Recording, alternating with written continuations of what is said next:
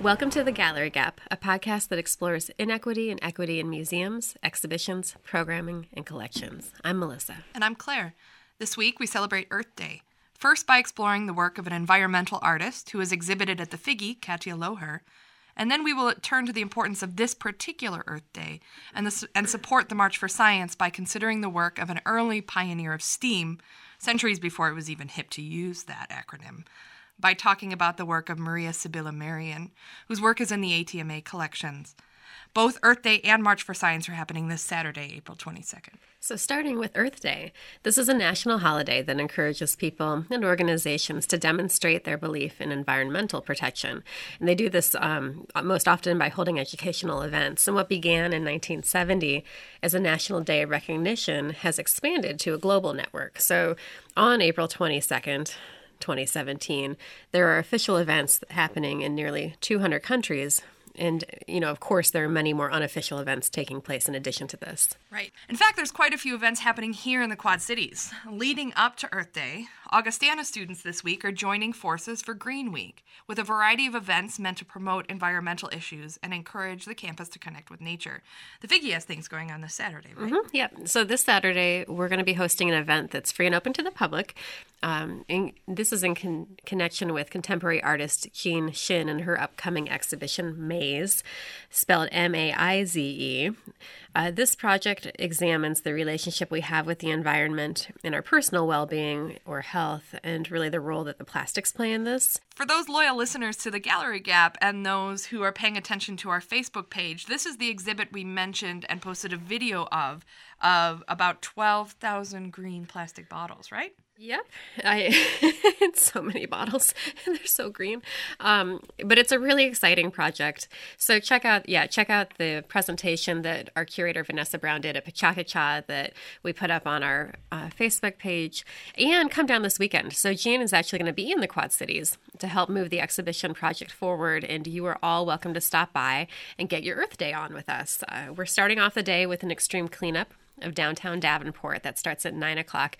We've already taken registration, but we are accepting walk-up. So please pop on down at 9 if you want to join a team and help us clean up downtown Davenport.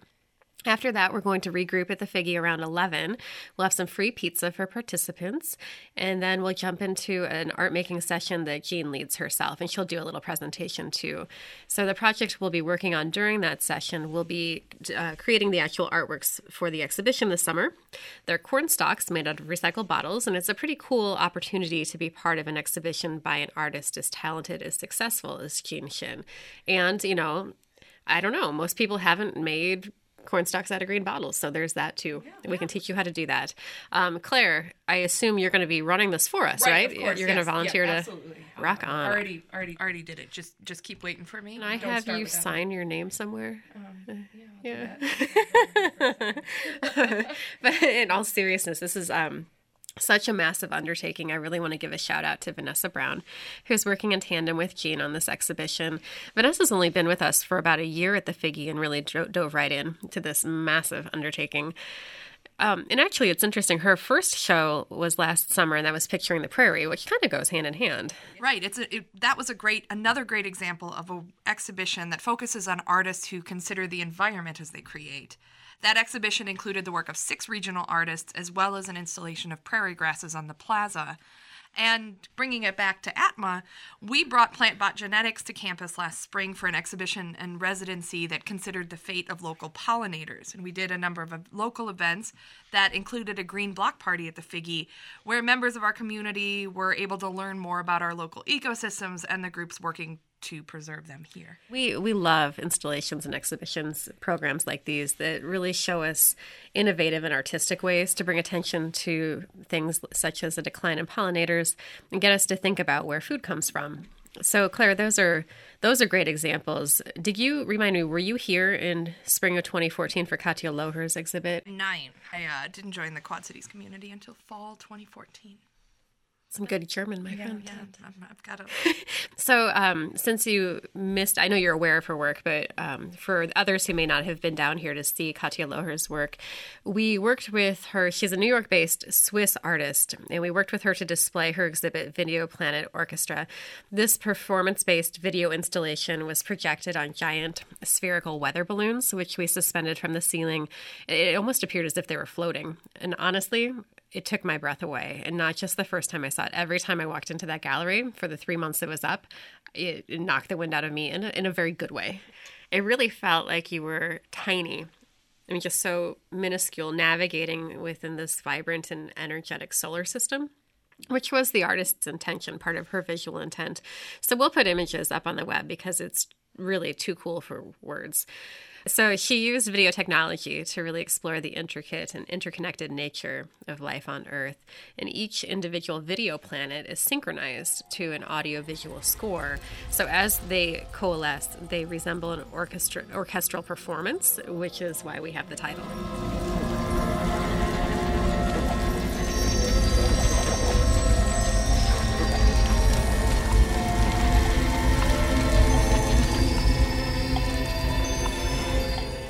This Loher collaborated with dancers, choreographers, costume designers, and other professionals.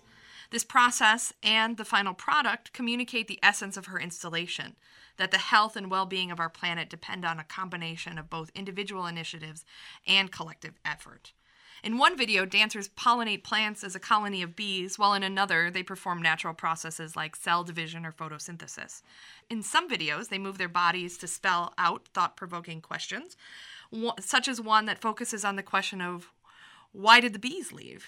Once the video is recorded, Katja multiplies and sequences, producing videos that have a mesmerizing kaleidoscopic effect. Kaleidoscopic. That's a great word to talk Yeah. about your work. It's kind of a hard word to say sometimes, too. Oh, you did just fine.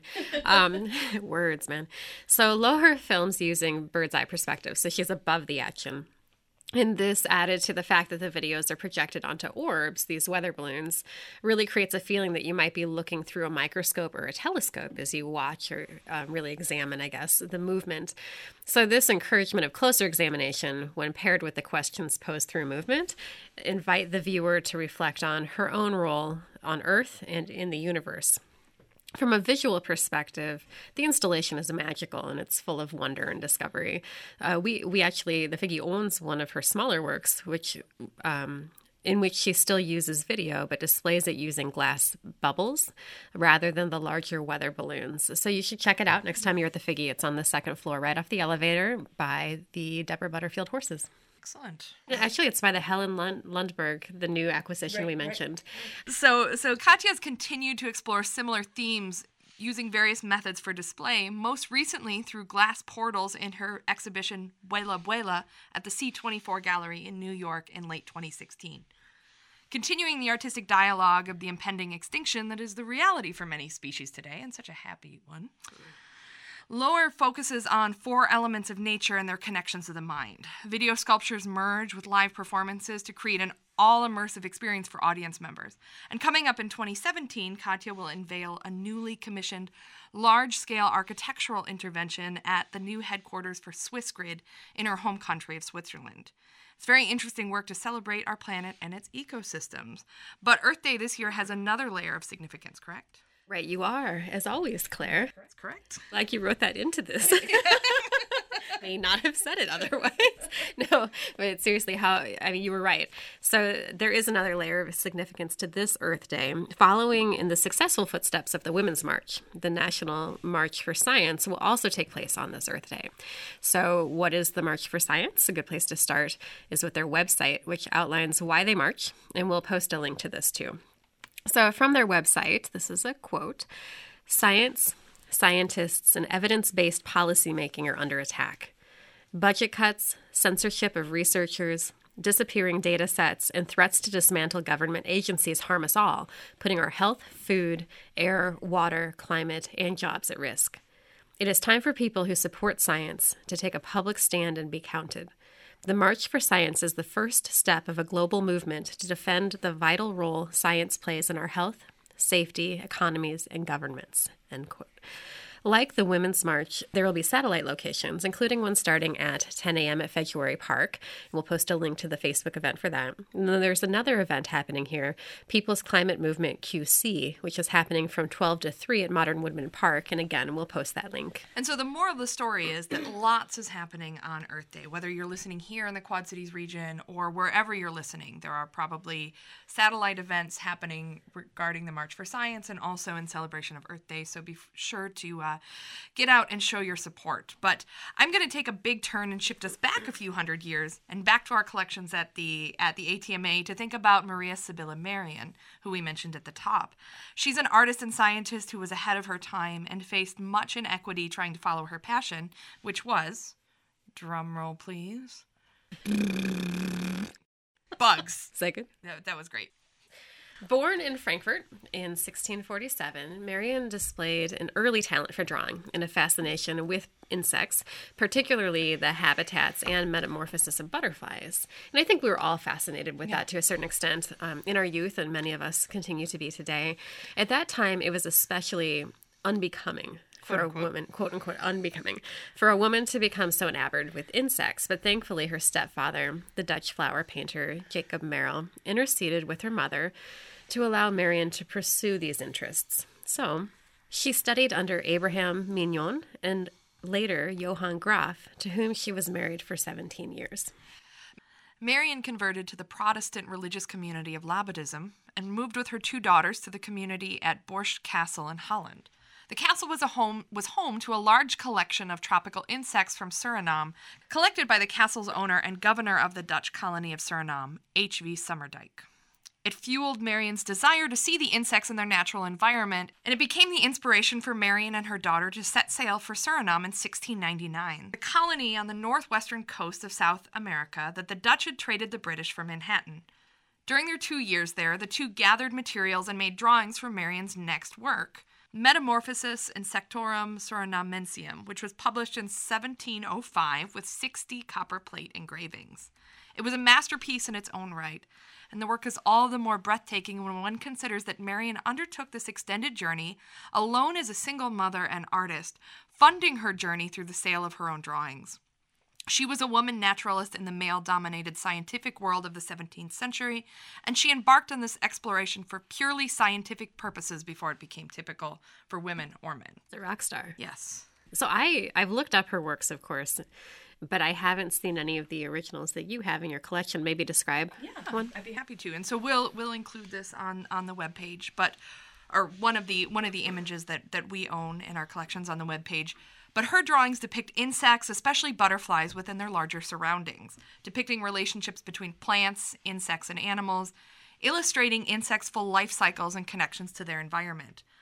One example that we have in the Atma collections features 2 orange-red lilies, and they almost look like Michigan or Turk's caps lilies, but she was not in North America, and those are 2 native species of lilies. And they're beautiful lilies. They have these curved petals that curve up. They have a beautiful shape to them. So I'm prattling too much about the flowers, I'm incredibly impressed, though. and these flowers are covered in entomological variety. 2 species of moths with multicolored wings. And just so our listeners know, they're moths, not butterflies, because their wings are laying flat on their bodies and not resting perpendicular to their bodies. And another way that you can tell is butterflies generally have clubbed antennae. And you can think about this if you used to draw butterflies as a kid, or if your kids draw butterflies, that line with the ball at the end, that's a clubbed antennae. And in addition to these moths, not butterflies, there are at least 2 caterpillars, one that's quite fuzzy, and the other looks like a type of inchworm, as well as some other caterpillar that seems to be making a chrysalis, or maybe it's some sort of pest on the plant. It's kind of hard to tell. And then resting on the stem of the lower flower is likely another chrysalis. And the scene is rounded out by 2 dark purple beetles and what appears to be a pale blue leafhopper. And by the way, a quick shout out to a friend of the Gallery Gap and Augustana entomologist, Tierney Brosius, who helped me sort through those insects. The flowers are all me. But Thanks, Tierney. Thanks, Tierney. So check out Merian's work. I mean, Claire, obviously you're very passionate about this artist and have a personal interest, interest in the subject matter. But the work is breathtaking, and how she did it is also really interesting. I mean, she's already notable for so many reasons, but instead of pulling the insects out of their environment, as many of her contemporaries were doing, and then drawing them as isolated specimens, Merian situated her insects within the broader natural world, and that's really cool. She was not interested in classification, as she explained to an English collector, but, quote, only in the formation, propagation, and metamorphosis of creatures in the nature of their diet. Right, and as I mentioned, she was ahead of her time. Merian's work on metamorphosis of caterpillars was published during a period when other naturalists were still discussing the Aristotelian concept of, quote, spontaneous generation. And from that concept, some believed that rotted meat created maggots, that insects grew from mud, moths sprang up from wool, and caterpillars from cabbages. So she's doing something a little bit different here.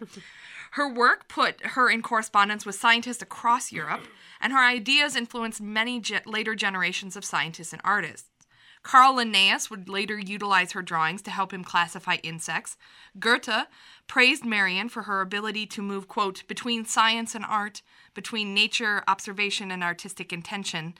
And her work has even had influences on later artists such as John James Audubon, whose work depicts birds in their own habitats. But today, unfortunately, few people have heard of her. But now you have, listeners, you have heard of her. The Augustana Teaching Museum of Art owns 3 prints from a volume of Merian's drawings published in 1717 by her daughter in the same year as Merian's death. The original volume that contained these prints in the collection has an interesting history in its own right, as it was a gift from the esteemed art historian Sir Kenneth Clarke to Dr. Anne McLaren, a developmental biologist in Britain whose research helped lead to in vitro fertilization. So in that letter that accompanied the gift, Clarke wrote to McLaren, quote, she was one of your earliest, perhaps your first, predecessors. She was not only an artist, but a scientific biologist. He closes with a well-wish that could have as easily been written to Merian as it was to McLaren. I hope you manage to combine freedom with unity and are as happy as the world permits. We really love that this work was created by and owned by important women scientists, making positive changes in the world. A great thing to celebrate as we move into the March for Science. And with that, we pose this question to you.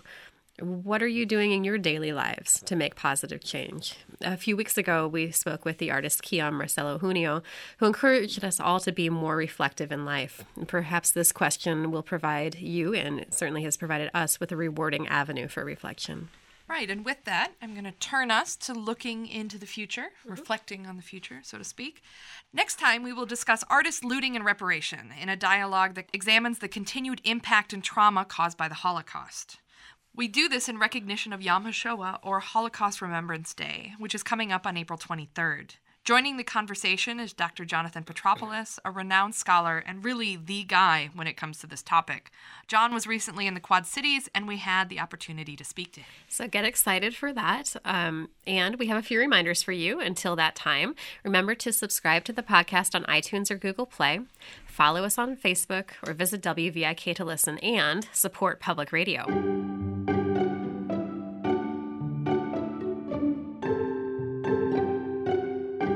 As always, thank you to the Augustana Teaching Museum of Art, the Figge Art Museum, and WVIK for your continued support of this project. A special thanks to our production team, Lacey Scarmana and Alfredo Mantica. You guys are awesome. This podcast wouldn't be where it is today without the generous support also from Peterson Pates Design, so thank you for making that possible. And last but not least, thank you to all of our listeners. Thank you. Have a good week.